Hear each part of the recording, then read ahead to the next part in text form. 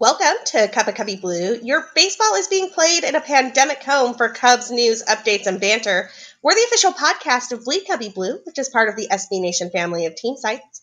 And you can find us on Apple, Google, Spotify, or wherever you get your podcasts by searching for Bleed Cubby Blue. You can also find us on our Twitter account at Cup of Cubby Blue. My name is Sarah Sanchez, and I write about the first place Chicago Cubs and social media nights for Bleed Cubby Blue. Hi guys, Andy Cruz-Vanasek, and I just want to take this moment to wish Ryan Sandberg a happy birthday. Today is his birthday, and it's going to be a good day of baseball. I am so excited about the team that we get to cheer for lately. Yeah, they've been really good. Has anything in particular jumped out at you before we just jump into looking back at this Indian series? Oh, where do I begin, Sarah? Where do I begin? I would like to say that a couple things from the last podcast that I mentioned kind of half joking, but actually came true. One of which was the Milwaukee-St. Louis series, which they kind of took care of each other because now the Reds are in second place. And it went exactly how I said it would. It went Milwaukee-St. Louis, Milwaukee-St. Louis, Milwaukee. And I believe wholeheartedly that Javi Baez is back. But we will discuss that, I'm sure, a little bit later. I'm not going to go that far. I'm glad that you have that level of optimism. I think that some of the underlying numbers for the last 2 weeks are still a little bit suspect, but he's certainly doing El Mago things, which I'm glad to see El Mago make a return. Javi is a much more fun player when he's got a little bit of swag and is doing his thing.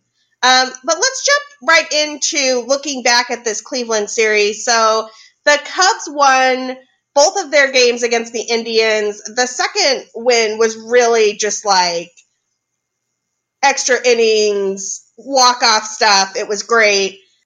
I thought this team looked really solid in these games, and I was excited because it looked like they were playing like it's late September, like they're a first-place team, and like they want to be on a good run come October. What did you think, Andy?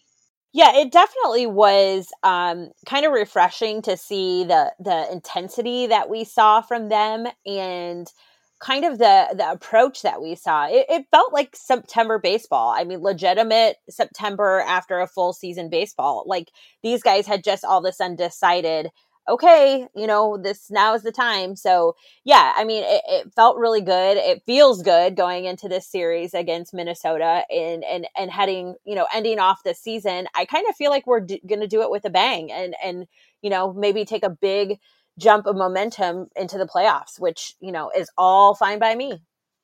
Yeah, fine by me too. Before we get into the big jump of playoff momentum, I don't know if those words made sense together. I think I just mixed a metaphor there. But we're just going to leave it. It's fine. I was really sort of bummed after Lester's last start, which look, it wasn't great. He was having some control problems and he got pulled kind of early. But I don't think it had occurred to me that might actually be his last start at Wrigley Field. So John Lester's contract has an option for 2021. That option is $25 million, and he just really doesn't look like a $25 million pitcher right now. He didn't hit any of the benchmarks in that contract, obviously, because the contract was written with a full season in mind, not a prorated season in mind. So that was always going to be difficult. It does have a $10 million buyout on it, and I have to imagine that John Lester's agent and Theo can sit down and figure out some way to do that $10 million buyout and then tack on like $2 to $4 million for one season so John Lester can come back in 2021. The fans can give him the send-off he deserves. And frankly, I just really don't think the Cubs are going to get that much better of a younger pitcher for $12 million AAV. I don't know. Andy, what do you think about all this Lester stuff? I'm so sad. I mean, okay, listen, I am kind of glad that we didn't think of this beforehand because, that evening, which I'm sure we'll talk about too, it was a virtual social media night and which was super fun and everybody was in great spirits. And it was really nice to see some of our friends that we essentially only get to see once a year at this night. And I think had we all kind of known about this or thought about it or even mentioned it, I think that would have really put a damper on the evening because I was pretty sad when I started reading quotes and stuff from after the game. it just, like you said, it just had not even dawned on me that was what was happening. And, I kind of scratched my head a little bit when he got pulled early, and you could definitely see that there was some control issue there. But I also feel like he's not typically somebody that lets like emotions get in the way, but I think that night really got to him. And he even said there was a lot on his mind and there was a lot going on. And, he really wanted to go out the way that he wanted to go out, and he wasn't able to do that because, he walked off the field to an empty stadium, and that's really hard to swallow. And I kind of get a lump in my throat even just thinking about it, but hopefully they can figure out a way to make it so that everybody can do it the right way, and maybe even keep him around for one more season. Because I just think you kind of have to. I mean, he's just been so instrumental in this whole, shift of where the Cubs are now. And I think that's the least they can do to show him what he means to this organization.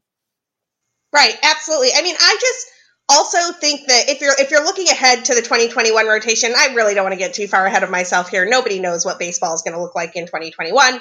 Nobody knows how the Cubs are going to finish out 2020. I mean, we can talk a little bit about the free agent market and who might be available and what the Cubs might be able to afford and some other things, but we have all off season to do that. So I'd much rather talk about the baseball that is actually being played right now. But my short version is, you've already got Darvish, you've already got Hendricks, and you've already got Mills, who I think has earned himself a spot in the 2021 rotation. So the question is, who are those last two spots? And I think that John Lester in that one of either that 4 or 5 spot makes a ton of sense, keeping his presence around and really giving him the send-off he deserves. And then you can kind of like look to the market for the last starter in your rotation. You can see what happens with Alzolay in the offseason.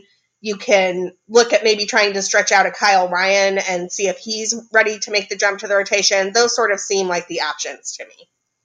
Yeah, I mean, however you round it out, it just seems like it would make sense to keep him around as a 5 or even a 4. He's shown some definite grit this season. I mean, he's always been somebody that's been considered a workhorse in this rotation.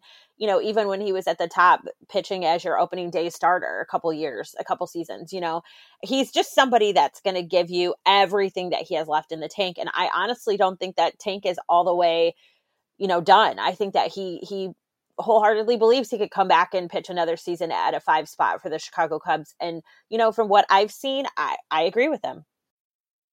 I agree with that too. It does actually also really give you an idea of the sense of urgency this team feels, that this might be their last shot to win again as a group of that core from 2016. And Anthony Rizzo talked about that a little bit at the start of the season. I mean, I sort of see it in the way they're playing, both good and bad. Like they seem like they've been playing tight at times. They do not feel that way right now. The 4-game winning streak has been a ton of fun. A lot of that fun and that energy has come from Javier Baez. Andy, you said that he is back. I am willing to concede that he's like returned to super fun, chaos generating Javi, although I'd like to see him put some more balls in play. What did you mean when you said Javi was back? So, okay, yeah. And obviously you are the numbers person of this duo and I am not. I am more of the eye test, more of what I am watching.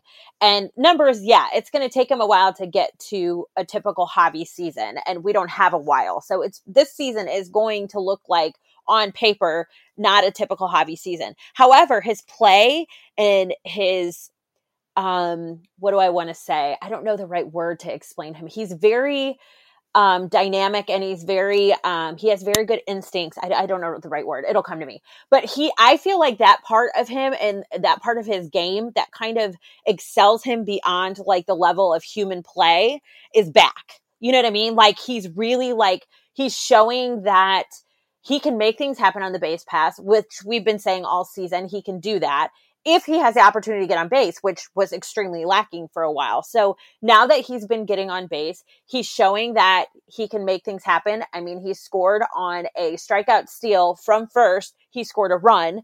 Now that's not going to happen every time, but when you're running in a crazy situation like that, like most people would stop and be like, yeah, I'll take my 2 bases, but not Javi Baez. He's like, I'm going to force you to make a picture perfect play because that's the only way you're throwing me out at home. And when he does that, he applies so much pressure to defenses. They make mistakes. And that's why things happen for him. And I think that side of him is so important to this team and what can happen on the field on either side of the ball. And I think it's just so important to realize and see that he is starting to kind of take shape of that again. And this is the perfect time, if you ask me, for him to do that, because we're so close to playoffs, and you definitely want to see him carry that same intensity, that same ability into playoffs, and continue to make things happen against teams that are going to be very good teams. Oh, for sure. I mean, I love the chaos generation part of Javi Baez. It's one of my favorite things about watching him as a player. I think I'm more cautious just because I like every time before we record one of these episodes, I run the Cubs like last 2-week offensive numbers, not because I think 2 weeks is a significant sample size to be able to judge a player's performance, but because it's a good way to identify trends, right? Like it tells me, hey, this person's been really hot for the last 2 weeks, get the bat in their hand. This person has been sort of cool for the last 2 weeks. Maybe they need to like tweak some things.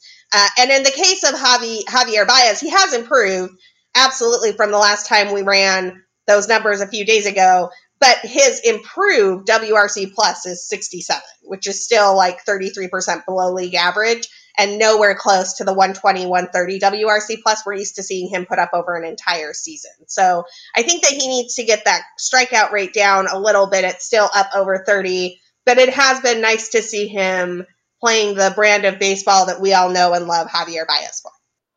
Oh, absolutely. Yeah. And, like I said, I know the numbers are important, and I know that they reflect the longevity of the player this season. And, that's kind of tongue in cheek because obviously this is not a very long season, but I think it's also important that, I kind of felt like for a while with him, things were just getting very stale. Like you just felt it was like ho-hum every game. He was 0 for 4, 0 for 5, 0 for 3. And it was like, man, is Javi okay? Like what's going on? So I think to be able to get excited about his play, even just a little bit, I think even you can see it in him that it's starting to bring out, that side of him that we know is there. And it's not just ho-hum anymore. Like we're playing for playoffs right now. And if they're handing out trophies, we want one, right? So let's go ahead and do what we need to do. And I kind of feel like he's stepped that up a notch, and he's like not just, going through the motions anymore, which is good to see. Cause it's alarming when you see somebody as energetic and dynamic as a Javi Baez kind of go game in, game out without doing anything special. So hopefully we'll continue to see that play from him, and maybe his numbers can even, go up more. You like to see him have some better at bats, obviously not swing at some really ridiculous stuff because we've seen that quite a bit. But again, I think, I kind of spoke about this our last podcast. When you start to see him do things really well on one side of the ball, it carries over to the other. And I kind of feel like that's where we're at. It's just it hasn't been enough time to really reflect in the numbers. So hopefully he has that opportunity and he's able to keep on what he's doing. As Andy alluded to, the Cubs padded their lead in the NL Central with their wins over the Indians. They have a 5.5 game lead now over the Reds, who are in second. The Cardinals are 22 and 24 in third. If the playoffs started today, which honestly, like, I don't even know how useful this exercise is because who the Cubs would play changes almost every day because this race is super tight. Like, the Cubs are only in the second seed by 1 game over the Braves. That 5 through 8 seed really just like shuffles almost every day. So like, I don't know how useful this exercise is, but if the playoffs started today, the Cubs would be the 2 seed and they would play the Giants. I mean, who had the Giants making it to the playoffs at all? And they're not even the most shocking team in the playoffs. Hello, Miami. What is going on with the Marlins? Did I hear a rumor that they're in the playoffs? I mean, they're not in, but it kind of looks like they're going to be in, and I'm so confused. I am like, I don't even know what to say. Like, I'm actually tearing up a little bit. Like, this is just, I mean, but we said, in all fairness, and I know anybody that halfway knows anything about baseball said this too, but we said at the beginning of the season, this is going to be one of those seasons where a lot of different strange things are going to happen. I mean, we saw San Diego go on a 4-game tear where they hit 4 grand slams in a row. Like, you've just seen some really crazy things this season. And I'm by far not complaining because, it just adds to what we have in our baseball memories. But I think it's just so interesting that it's actually going to happen where there's a lot of unusual teams making playoffs, which is good for baseball. Don't get me wrong. It's good to engage markets that have not been in playoffs year in, year out. I mean, hello, White Sox made the playoffs this year for the first time since 2008. That's engaging a whole other half of Chicago, or not. I mean, probably not half, but you know what I mean? Engaging another fan base in Chicago. So definitely did not have the Giants on my radar. Definitely did not have Miami. But again, I mean, I think it's fun. I think it's going to be really interesting. And I'm also going to be extremely pissed if we lose to somebody like Miami in the playoffs. Don't even get me started. We're not losing playoff series to the Marlins ever again. The AL-NL differences are kind of interesting, and I think a lot of this has to do with, well, one, I think there's more parity in the NL, i.e. the teams in the divisions are closer to each other, so it's just a lot harder to rack up tons of wins over bad teams. The second thing is I think that the pitching in the NL has been a lot stronger this year, particularly in the NL Central, where you have Darvish, Bauer, Sonny Gray, you have a lot of people, Jack Flaherty, you have a lot of really solid pitchers who have been holding the line down. But one of the interesting things that jumped out at me as I was sort of looking at these records and brackets, and absolutely congrats to the White Sox on clinching a playoff spot. I think they were the first team to clinch. They are in first place in the AL standings right now at 33 and 17. If the playoffs started today, they would play the 8th seeded Blue Jays. But the thing that really jumps out at me here is that in the AL, every team who would make the playoffs is over 500. So you've got the White Sox leading the way at 33 and 17, but the Blue Jays in that 8th seed are 26 and 23. That's still a 531 winning percentage. In the NL, there are only 5 teams that have a winning percentage over 500. So the Dodgers, Cubs, Braves, Padres, and yes, the Marlins all have winning percentages over 500. After that, it's a bunch of clustering in that 500 range, where today those spots happen to go to the Reds, Giants, and Phillies, but you could see the Cardinals, Brewers, Mets, Rockies, any of those teams could just win 2 or 3 games and get themselves to 500 and all of a sudden be a playoff team. It's sort of weird. Yeah, it definitely is interesting to look at comparing the records, American League to National League. And I think, I kind of feel like the American League, the good teams are really good and the bad teams are really bad. I feel like it's very lopsided. Whereas National League, I feel like it's more evenly distributed. And you can kind of see that looking towards the middle of the records of all of the National League teams. It's just going to be an absolute race down to the finish for those last 2 wild card spots, I think. I think you're going to see a bunch of teams jump around in those 2 spots before it even ends for National League. And I mean, I honestly, at this point in time, I'm not even comfortable guessing who ends up in those spots, because it just we saw, like I said, Milwaukee and St. Louis kind of take care of each other. I believe they have more games against each other the last series of the season. Cincinnati, I believe, has a pretty easy schedule from here on out. So yeah, I mean, it's just going to be a complete toss up for those last couple spots. And like I said, this is fun.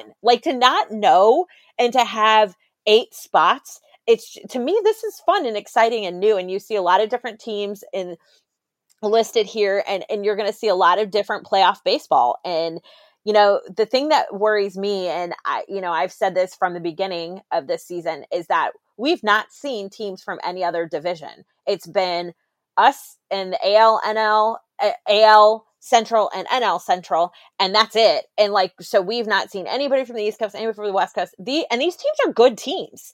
I mean, there's no slouches in this lineup here. So yeah, it'll be a little it'll be a little alarming. Now, not to say that some of the pitching that we faced in our division has not gotten us prepared for just about anything, because it completely has.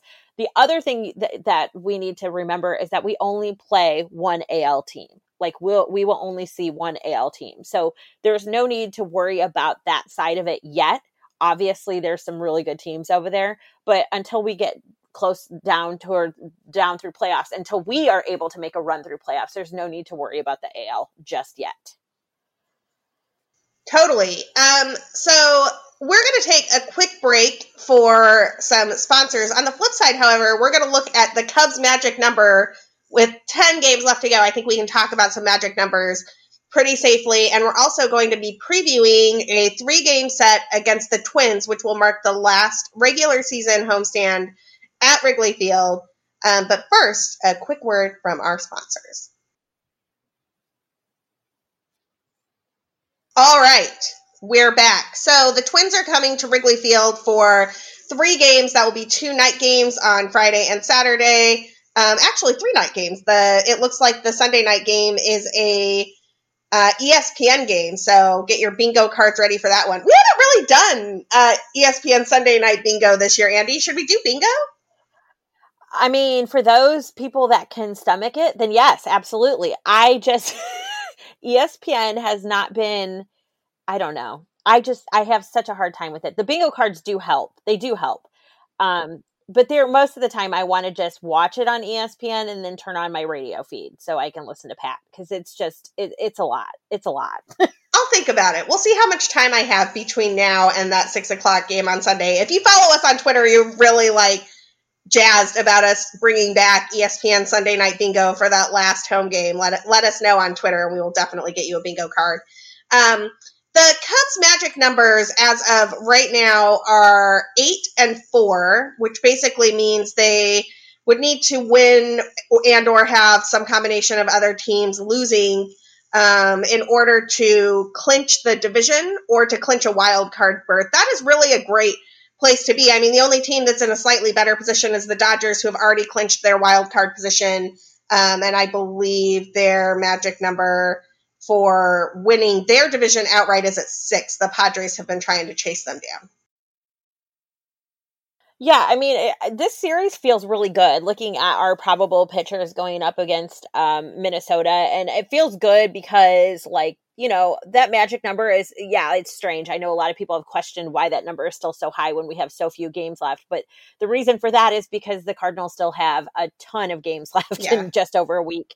So they do have the ability to gain games on the division. So, but going back to the probables, I am really excited tonight to see Rich Hill pitch against us for some reason. I don't know what that reason is, but I just saw that and I was like, oh, this is going to be fun. So I mean, and I love for us that we have Kyle Hendricks, Alec Mills, and Yu Darvish going, and Yu Darvish is definitely going to be that ESPN Sunday night game, which I happen to think might be one of the reasons why they picked that up. But I mean, this is going to be a good series. We saw the Twins with some dramatics against the White Sox a couple games ago. So, I mean, they're obviously a team that is very much in the hunt for a good, solid playoff run. And, as are we, and we want to keep our momentum going, and we have the pitchers to do it this series. So I'm very excited to watch how this goes. And, hopefully we can continue to build on, what are we on now, a 4-game winning streak? Yes, we are on a 4-game winning streak. Let's see if we can keep it going. As Andy mentioned,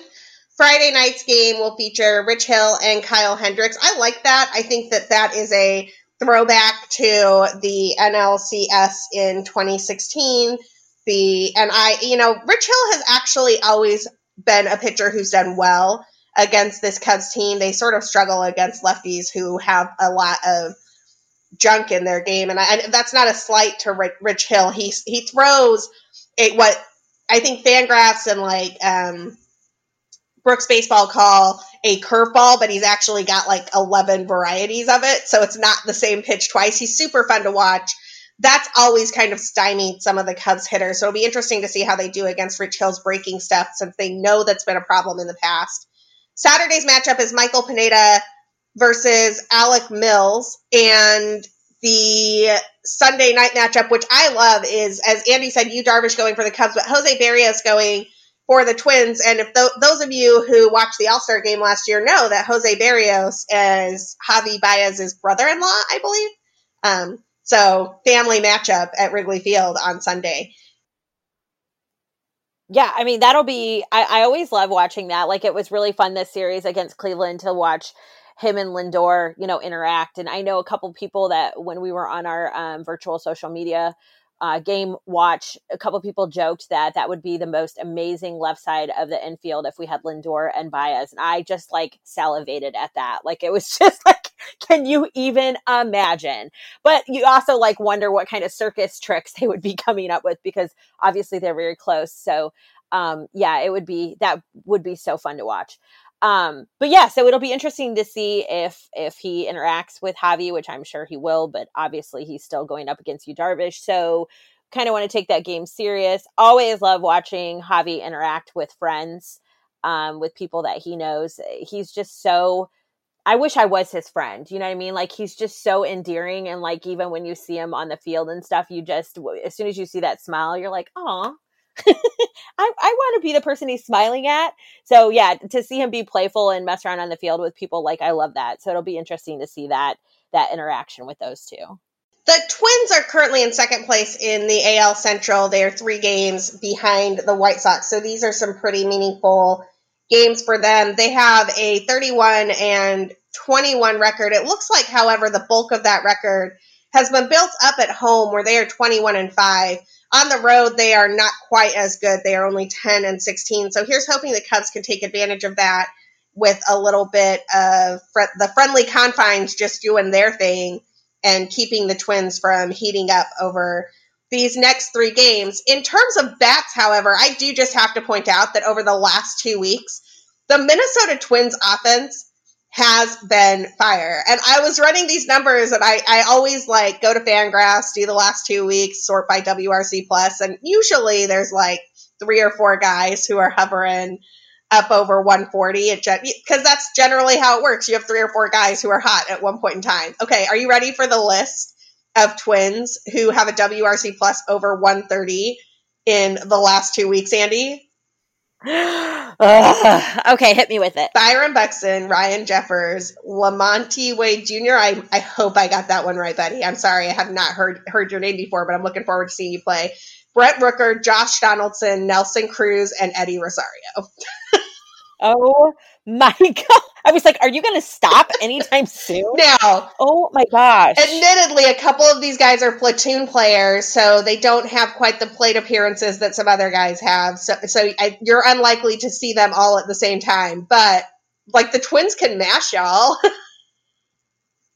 I mean, Bomba Squad, too. Well, I was going to say, listen, we have the right pitchers this series to go against a lineup like that. So, I'm really looking forward to see how Alec Mills responds to his no-hitter, because this will be his first start after that. So it'll be interesting to see his approach on that. And, if he's able to take his start deep into the late innings and, hold down his opponent, I wonder, because his pitch count was a little high for his complete game no-hitter.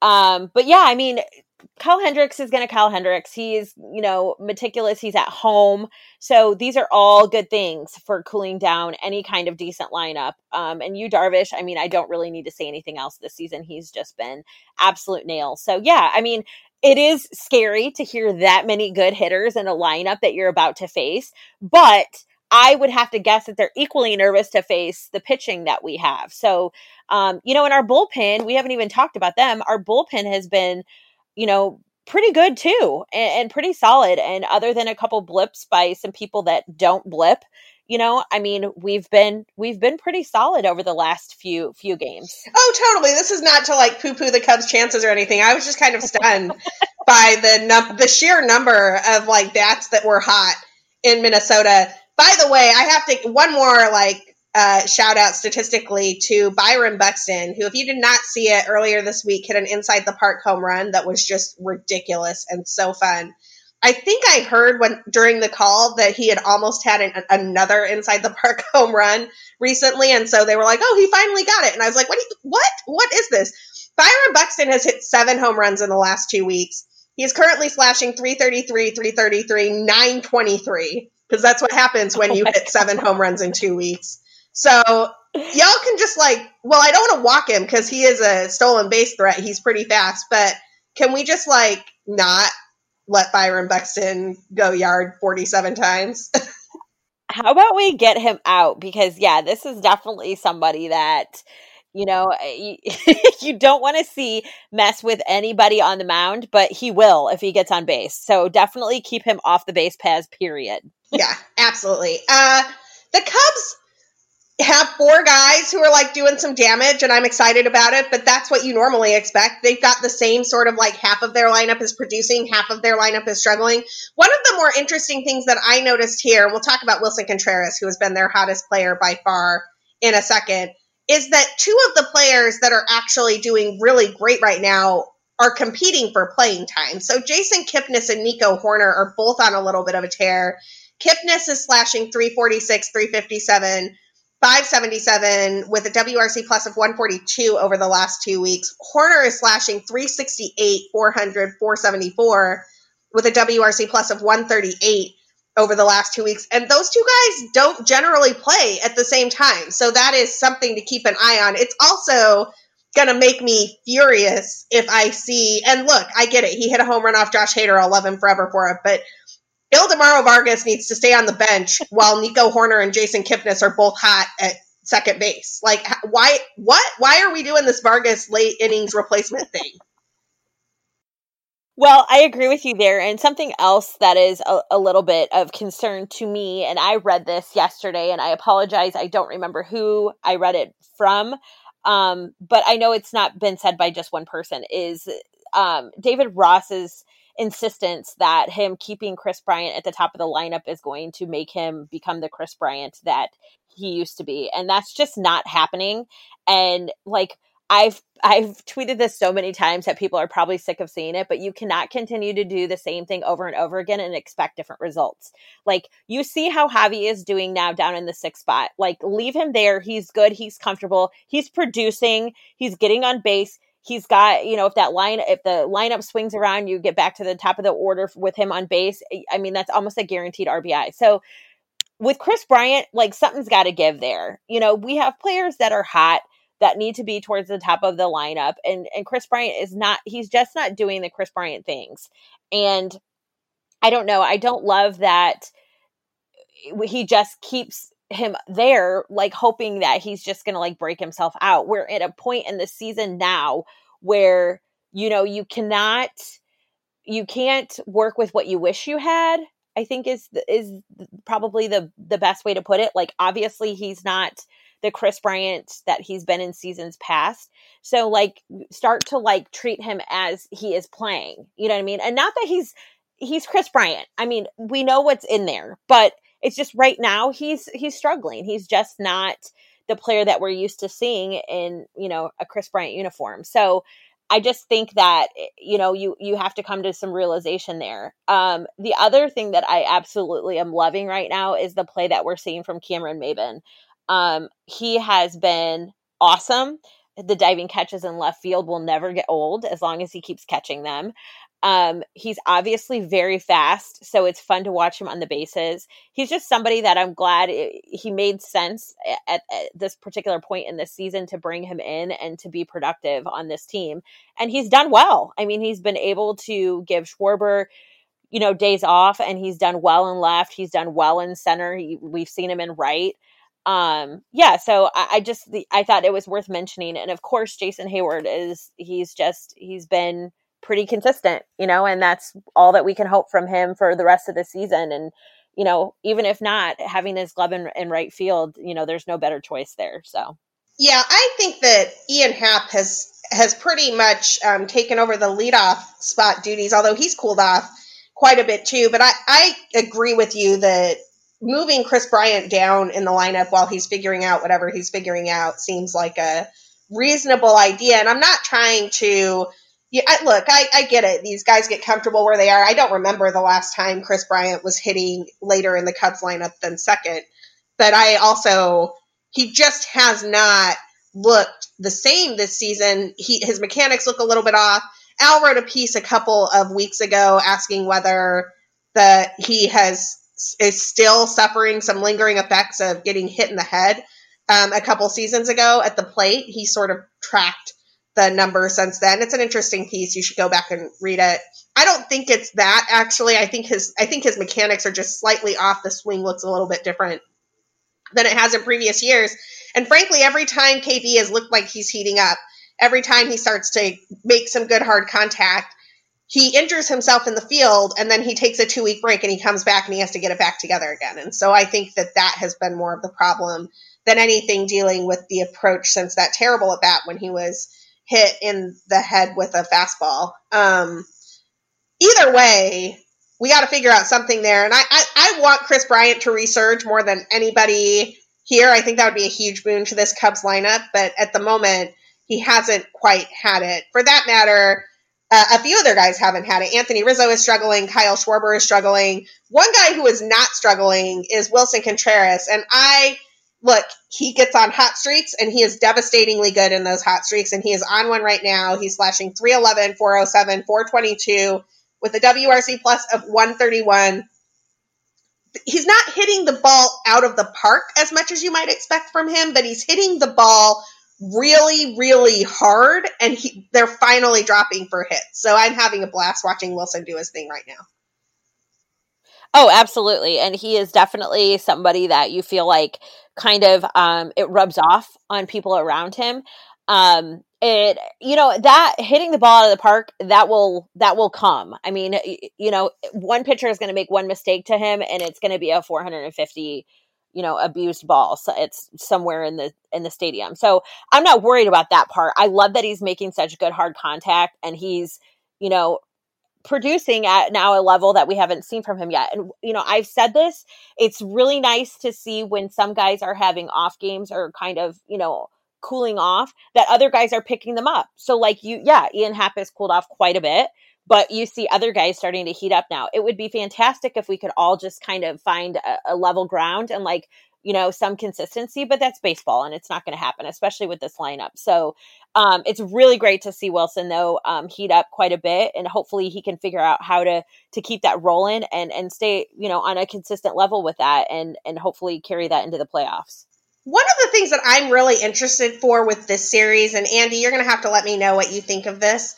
This is the Cubs' first real contender test in a while, right? Like the Indians have been sort of scuffling. They are in contention in the AL Central, but they already were on a losing streak when they came into Chicago. They dealt with the COVID issues earlier this season where they had to send 2 of their top pitchers back down to the minors because they decided to just go out and hang out and play in Chicago, which was baffling. They have been sort of up and down. Their manager has been ill. I think they're basically being managed by Sandy Alomar right now. That didn't have the hallmarks of this is a playoff test series to me. I feel like the Twins does. The Twins are a team that are going to be in the playoffs. For that matter, in a couple of series, we're going to see the White Sox. They are another team that has that sort of playoff test feel to it. This feels like the first real intense competitive test the Cubs have had in a while. I know that Cardinals games are always tough. They're always rivalry games. So that's intense in a different way, but it's just not, it's been a while since the Cubs have faced a team that was hot with a winning record. Oh, absolutely. And I agree 100%. I think I had marked this series and the series against the White Sox as 2 series to kind of look out for at the end of this season. And this is definitely one where, my heart starts to race a little bit thinking about what could happen this series and what could not happen this series. So 100%. I agree with you. It's been a while since I've been nervous about facing a team. This is a team I definitely feel like will test our ability to compete with those playoff teams that we're going to be competing with. So it's going to be one to watch on a lot of different things. I mean, another thing that we have not spoken a whole lot about, and because he has not had the ability or the opportunity to do it, is David Ross managing in situations that are, high stress situations where, yes, this feels a lot like playoff baseball. Treat it like playoff baseball. So it'll be interesting to see how he handles that, whether it be his approach with the bullpen or how he handles any kind of defensive substitutions, or just, how they handle approaches with the hitters that they're facing. So it'll be something that you definitely want to keep your eye on all aspects of the game. Especially, I will be watching how David Ross manages, because that's something that, obviously you hope that he took something away from how it's gone the past couple seasons with our playoff appearances or lack thereof. So you want to see what his approach and how it will differ will be. And I hope that he treats these games as such, because they're going to be the closest things we have until we actually hit that point. I am so here for seeing the Cubs in the playoffs again. I was at the wild card game in 2018, and it was just like such an up and down and racing type of situation, and then all of a sudden it was over. And the thing about 2018 that really struck me, that I still am not over, is that the Cubs never got to celebrate in 2018. So they didn't celebrate clinching a playoff spot because they had just been to the championship series and they had just won a World Series, and it didn't feel like clinching a playoff spot was a thing they should celebrate. They were waiting to celebrate clinching the division. And then the Brewers forced game 163, and then the Cubs didn't win game 163, so they didn't celebrate that. So they didn't celebrate at all. They haven't celebrated anything since that NLDS win in 2017. And I just want to see this team excited and having a good time again. We're not going to get to see a celebration, even if they win the division and win the wild card series, because MLB has decided that there shouldn't be celebrations, which that's a podcast for another day. We will absolutely be talking about the, in my opinion, ludicrous ban on alcohol and celebrations in MLB clubhouses for 2020. But I want this team to be happy. I want them to pile up on the mound and celebrate each other and know that they're going to the playoffs again. I think that they haven't had that for a few years, and I just want to see it. Honestly, I hadn't even thought about it, and I'm glad you mentioned it, because when they celebrated that Alec Mills no-hitter, like, that gave us a taste of that. And I kind of watched that, and I was like, God, I miss this. Like, it's so fun to have something that everybody on the team is happy about and celebrating, and, like, to see them all jump around and act like kids. Like, that was just so fun. And, like, I found myself getting a little bit emotional, because it took me back to a place of, like, all the cheering we got to do a couple years back. So it's like, yeah, absolutely. I miss that. And that is one of the most fun parts of watching the Chicago Cubs team, was getting to watch them celebrate the times that they've celebrated. So yeah, absolutely. I would love to be able to see them do that. It was a very nice reminder on Sunday when Alec Mills had that no hitter, a very nice reminder of what we've had, where we've been, what we've been able to celebrate watching this core group of players. It was kind of a wake up call, I think, for me, especially because I was like, you get to the point where you're spoiled and you feel like it's going to be like this every season, and you forget very easily what it feels like to not have a good team. And I want to just, take a minute to remind myself every once in a while that, yes, we are very lucky to get to watch the team that we get to watch. And it would be very nice to get to watch them celebrate. 100%. If the Cubs are celebrating during this series against Minnesota, we will have all of that information for you on the next episode of Cup of Cubby Blue. There are only 3 series left before the 2020 postseason. I cannot believe it's gone so fast. But we will be talking about all of the action from our Twitter accounts in the meantime. I am at BCB_Sarah. Andy is at BRYZ_Blue. We are both at Cup of Cubby Blue, where we are blasting all of the content related to the Cubs hunt to get to October and content from these episodes. Until next time,